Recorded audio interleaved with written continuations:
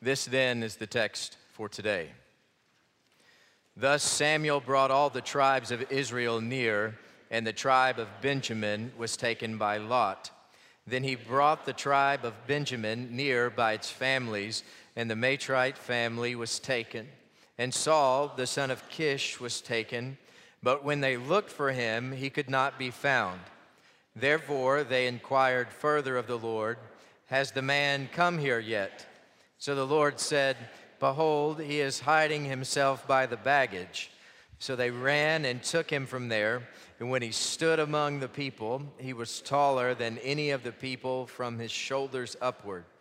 Samuel said to all the people, "Do you see him whom the Lord has chosen? Surely there is no one like him among all the people." And so all the people shouted and said, "Long live the King." May God bless the reading of his word.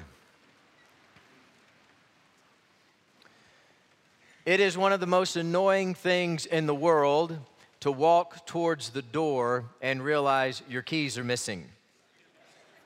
When you reach into your pocket or you reach into your purse and they're nowhere to be found, and so you just start dumping stuff out on the table. And when I can't find my keys, when I can't find the things that I'm looking for, there's something that starts to swell up inside of me that's not good, it's not holy.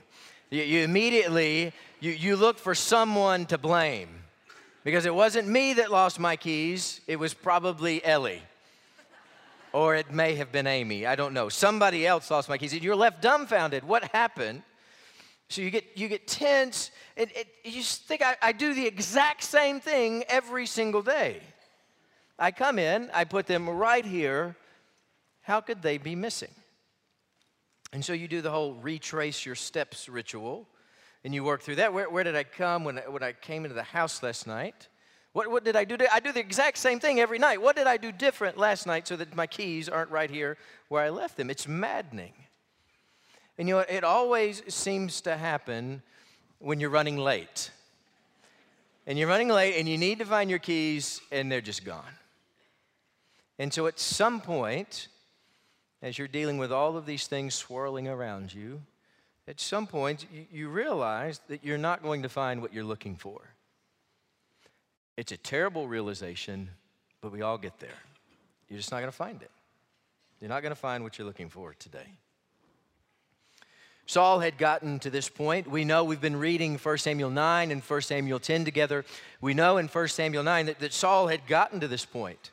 In fact, he has one of his men, his fathers hired men with him, and he looks at him and he says, this is over. It's time to go home. They had been searching for 3 days for Saul's father's donkeys that were lost. They go high and low. They're scouring the countryside. Our scripture tells us they searched through 4 different regions looking for these donkeys.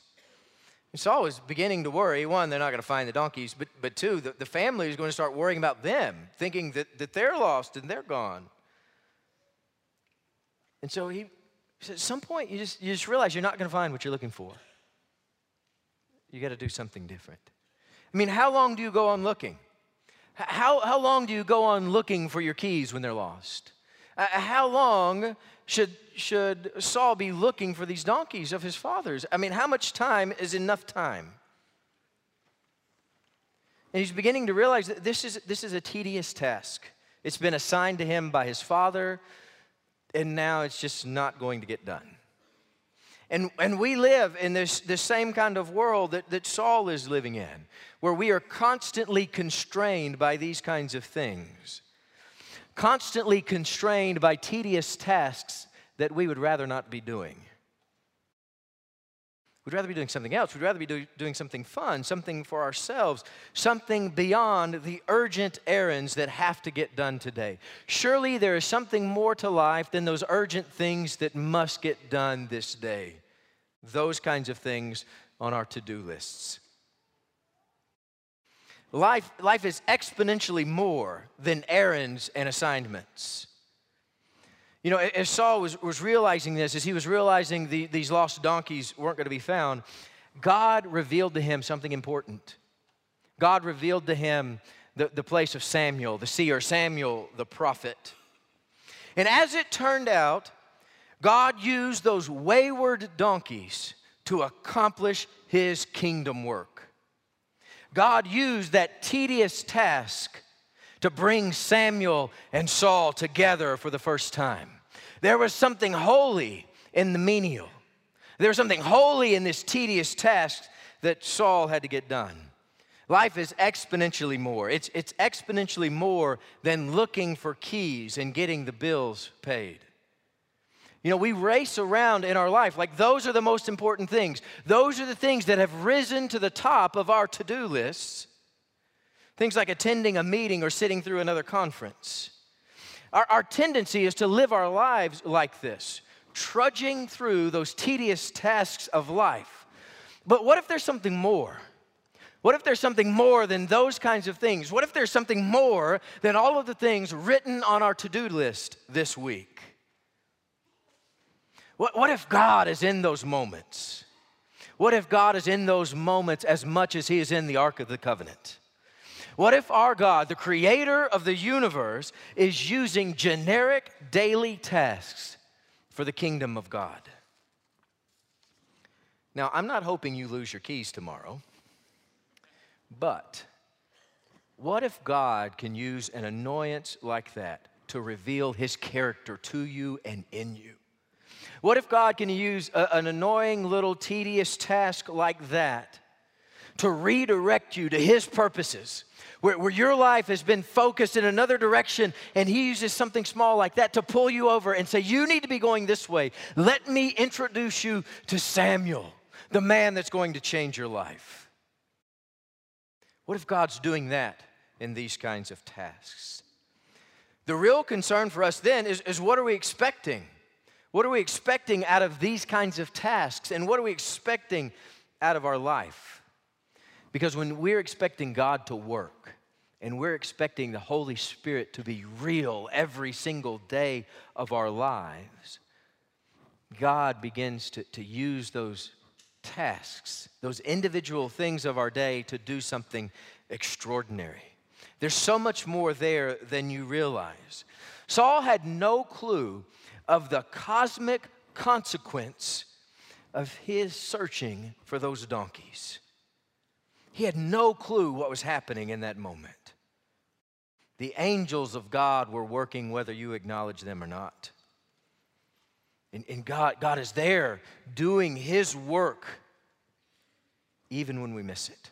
But search out God's presence because it's there. Search out God's presence and seek what God has in store for you this day. Because too many of us, too many Christians are allowing the mundane tasks of life to define us. Where that's all we are about are the errands that we have to get done this week. But see, while you're dealing with those kinds of things and living your life like those are the most important things, while you're wading through the mud, God is drilling down deeper. God is going somewhere else, drilling down to significance in your life and in your ways. See, part of this is that we have to realize that everything that's on our normal to-do lists in life, they have been done by everyone since the dawn of time. These things are not nearly as critical as we make them out to be. And they're draining us. They're draining of true life. And none of it ultimately matters. The dry cleaning, the mail, the meeting, the milk, getting a new key made, all of those things can be done tomorrow, and all of them will probably need to be done again next week. They just kind of come. And the donkeys don't matter. Those donkeys are just another lost thing that had to get done on this to-do list. And there's a lot of donkeys sitting on our to-do list. Turn your tedious task to-do list into something holy. Let God use it. Expect God to use it. Something as simple as looking for your lost keys becomes ordained. You searching for the lost can be a watershed moment for the kingdom of God. See, that's the first level here. That these menial tasks of life can be used by God for something good and something holy, even in their lowness. Let God refocus it. Let God refocus you into something good, something extraordinary. Expect God daily. And there's something more. We can take it another step further, where God continues to drill down deeper into what he needs for us and needs with us. So let's take it down to that next level. We get down through our tedious tasks to-do list, which in reality are not what God has in store for us this week. They may be a step on the way, but they're not what God has for us this week. See, as we search through the scriptures, we realize that God has something greater, something better on our to-do lists. And God gives us, in this holy word, there are all kinds of things that God has given us to be about and to do and to live out in ways that will change our life, make us more like him. And instead of listening to his word, we listen to everybody that's around us. We listen to our own flesh, and we let our flesh, we let our friends, we let our neighbors, we let our family, we let all of them decide what's on our to-do list this week. When in fact, this is the first place that we should be going to determine what needs to be done this week. It isn't determined by our boss, it's determined by our king, and it's written down and has been for ages. These other things, they're menial. In the grand scheme of things, they are meaningless compared to what God has written to you in his holy word. And let's run through some of those, because God has given us to-do lists that need to be done this holy week. Let's give some examples. Let's start with Matthew 5 and 6. Those are tough chapters right out of the word of Jesus Christ that he has given us to live this week. And they're hard to do, but he says this is who you're to be this week. Let's run through them. So if you read through Matthew 5 and 6 this week, you're going to see these things. Be merciful. Be a peacemaker. Let your light shine before others. Be reconciled to your brother. Love your enemies and pray for those who persecute you. Forgive others. Seek first his kingdom and his righteousness. That's the only to-do list that matters. Donkeys don't matter. That Matthew 5 and 6 matter. Let me give you a couple more. You move into Micah 6:8. You probably have it memorized. Act justly. Love mercy. Walk humbly. Put that down as your to-do list this week and see what God does with it. There's another one, 1 Corinthians 13.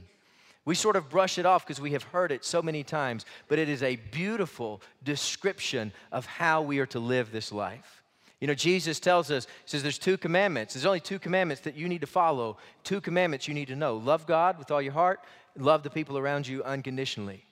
It's around that word love. And our lengthiest sort of full definition of love is 1 Corinthians 13, where Scripture is compelling us to live a loving life like we have never lived before. That's our to-do list this week. And let me give you one more you probably know too. It's out of Galatians 5. The fruit of the Spirit. Paul tells us there in Scripture that if you're living by the Holy Spirit, these kinds of things are the things that are happening. Love, joy, peace, patience, kindness, goodness, faithfulness, gentleness, self-control. Those are the kinds of things that are happening in your life. Let that be your to-do list this week. See what God does this holy week. Because the greatest concern of the day is not that you have lost your keys, but that you have not love. That's where we need to be. Our love is what we have lost. Turn your tedious task to-do list into something holy. See, we've got 2 ways to do this. Expect God to use those annoying moments of life, the looking for the lost donkeys. Expect God to use those. At the same time, let's hand the rest of it over. Hand your whole to-do list over to God for tomorrow, and let's use his list instead of our own. Where whatever comes my way, whatever's going to come at me this week, I'm going to do it. And I'm going to do it with love, and I'm going to do it with joy, and I'm going to do it with peace. I'm going to do it with gentleness. I'm going to do it with faithfulness. And we're not going to check anything off our to-do list unless it is done in the kindness of the Holy Spirit. That's a different way to live. That's when we begin to understand that the donkeys don't matter. See, when Saul eventually runs into Samuel, you know this, you've read this week.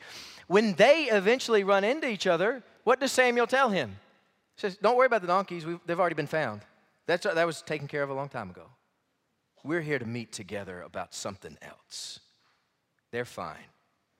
This is more than the donkeys.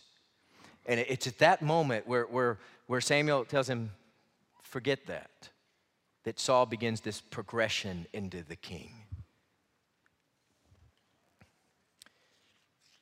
Or into the prince. It's kind of hard to tell here. In fact, scholars argue over this. Is Saul going to be a prince? Or is he going to be a king?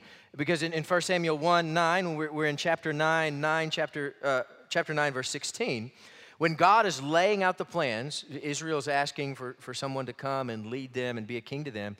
God is laying out the plans in 9:16. What does he call that? He says it's a prince. So some people take that to mean that God is forever the king, and Saul is going to be this earthly leader, and he'll be a prince. And he'll fall underneath the lordship of God. Others say that's not what's meant here. That maybe this term prince is really kind of king in waiting, and in a couple chapters he'll be king, and it'll be okay. So scholars debate back and forth about this. It doesn't matter what the words mean, because we know the truth, and we know the heart of this. Practically, none of that matters, because it doesn't matter what title you give Saul. It doesn't matter who you elect as president or king. It doesn't matter who you crown. Our God will always be the King of Kings. That God is in charge no matter what we decide to do here on earth. Saul was only ever going to be a temporary solution. Every earthly ruler that we have is a temporary stopgap. Only Jesus Christ reigns forever and ever. And that's who we hold on to. That's who we follow. He is our king, our leader forever. For the ages to come, we listen and we bow down to Jesus Christ alone. It doesn't matter what you call Saul. We're bowing down to Jesus Christ. God makes this clear when you look down at 9:16, 1 Samuel 9, verse 16. As he's explaining all this, he says, there's a time coming tomorrow. He's talking to Samuel. I'm going to send you a man from the land of Benjamin. He says, I want you to anoint him ruler over who? My people. It's God saying. And God says, and he's going to deliver my people. And he can deliver my people from the hands of the Philistines. And God continues on. I've regarded my people because their cry has come to me. God wasn't going to let them off the hook. You don't belong to Samuel. You don't belong to Saul. You belong to me. You are part of the kingdom of God. No matter what happens down here on earth, you are my people. And as that message resonated in 1 Samuel ages ago, it still resonates today. It doesn't matter who your earthly leaders are. You are my people and my people alone. And I'm going to take you up and I will protect you forever. That's who our God is. And so then we get through this whole scene. We move through chapter 10. And finally, as we get through chapter 10, Saul is going to be made king. That's what the people, that's what the Israelites call him. Say, long live the king. And so Israel gets down, we get down to chapter 10, verse 22. And they're finally ready to anoint Saul as king over themselves. And they start looking around. And he's lost. They cannot find the bright and shiny new king that they had hoped for, that they had just received. This is like losing the keys before you leave the dealership. See, ironically, these people, they wanted less of God's leadership in their life. They were telling God, we want distance. We believe in you, but we want distance from you. And so we're going to separate ourselves by having this earthly leader in place. And so they go and they do this, and they tell God, we want less of you. And then they have to turn around, and they have to ask him, well where did our king go? The new king we just got, where is he? We don't know where he is. And God answers them. We read it just a little bit ago. And God looks down with pity on them and says, the king that you want has hidden himself inside the luggage. Now, you can imagine Saul folded over inside of a suitcase with his legs sticking out of a zipper, but that's not exactly what we mean here, right? This word for baggage or luggage that's used here is most often used with military supply convoys. We have these convoys of just cart after cart, carriage after carriage, carrying all the luggage and all the supplies you need for months away. So that's what we're talking about here. There's probably these carts for hundreds of people with things in them, and Saul's probably just sitting over there by himself, trying to hide.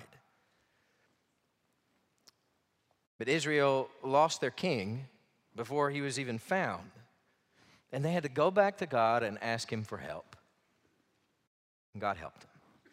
It was one more reminder that it is our God who is in charge no matter what we make up our minds to do. And we do that often. We get it in our heads that we can take care of ourselves, especially when things are going pretty well, especially when things are relatively peaceful, things seem to be relatively okay. We start to think, well, I can take care of this. I can take care of myself. I can take care of my family. When we start to feel that way, we do things the way we want. And you can do things the way you want. But as you continue to do things the way you want, and you continue to build this life as you see fit, you're going to come to a point. At some point, you're going to realize that you're never going to find what you're looking for. You're never going to find it within yourself. You're never going to be able to find it out in this world. You're never going to be able to find it in any sort of task that you complete or any sort of ladder that you climb. You're never going to be able to find what you're looking for in any of those places. Israel's going to get there eventually too, where they're going to realize they haven't found it. Saul wasn't the answer. They didn't find what they were looking for. The control that you seek over your own life is an illusion of power where you are going to fail and fail miserably without Christ as your king. See, we know the rest of the story of Saul. We're going to see it play out in the rest of Samuel. Saul fizzles out as king. He becomes a kingly failure. And he fizzles out just like our life fizzles out without our God.